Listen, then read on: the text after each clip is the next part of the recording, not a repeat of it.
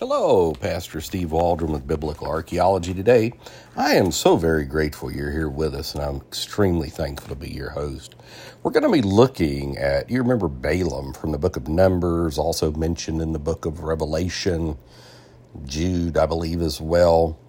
Well, they discovered some direct confirmation of him a few centuries after he lived, but he must have been quite the popular figure, as the Bible indicates.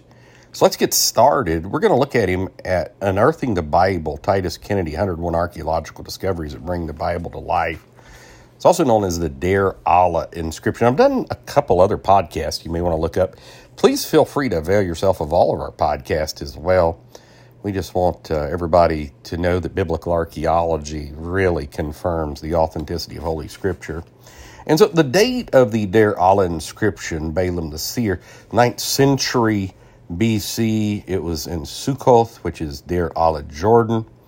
And let's just dive in. Again, thanks for being here. First time, long time, everybody in between. We're just glad you're here. And pray that it's anointed of God. An Aramaic text referred to as the Balaam inscription was discovered during excavation at Der Allah, Jordan, which is probably the site of ancient Sukkoth, or the booths. That's what Sukkoth means, near the Jordan River, using plaster as the median. The poetic text had been written on a wall with black and red ink in the 9th century BC, although it told a story from centuries earlier. So far, 119 fragments have been recovered and pieced together, and although the text is still incomplete, it is significant because of its historical and religious information, and its status as one of the oldest existing pieces of Aramaic literature. So here's what it says. The story relates how a man named Balaam, son of Beor, that's just like the Bible, Numbers 22 through 24, described as a seer or prophet, just like the Bible says, received a divine message at night from the gods, just as the Bible describes, specifically from the god El, that darkness and chaos would be coming to the land due to the work of hostile divinities. In this narrative, Balaam went through various religious rituals in an attempt to appease the gods. This section is followed by mention of the underworld. Then the people apparently rejected, condemned, and banned Balaam and his message, but the text is unclear because of its fragmentary condition. However, and we know he was a false prophet in a lot of ways, almost the epitome of a false prophet in a sense. However, the careful and artistic composition of this text on the wall of a building indicates the importance of the story in Balaam the Seer.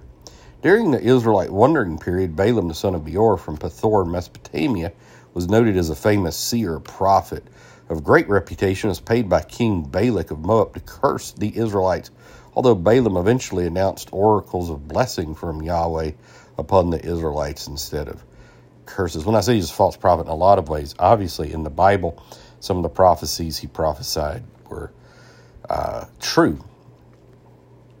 And, even a broken clock is right twice a day and all that. So there's a lot more than just that statement. The existence of the Balaam inscription demonstrates that in ancient times Balaam, son of Beor, was known as a famous seer in the area on the east side of the Jordan River, where the events recorded in the book of Numbers took place, even though this is centuries after that. So God bless. Hey, thanks for being with us. Share with your friends, family, church family. Maybe make a notebook or a journal of things you find interesting, and you'll have a power-packed apologetics library in just no time at all. And again, join us daily. Please subscribe. We'll talk with you later. God bless you. Bye-bye.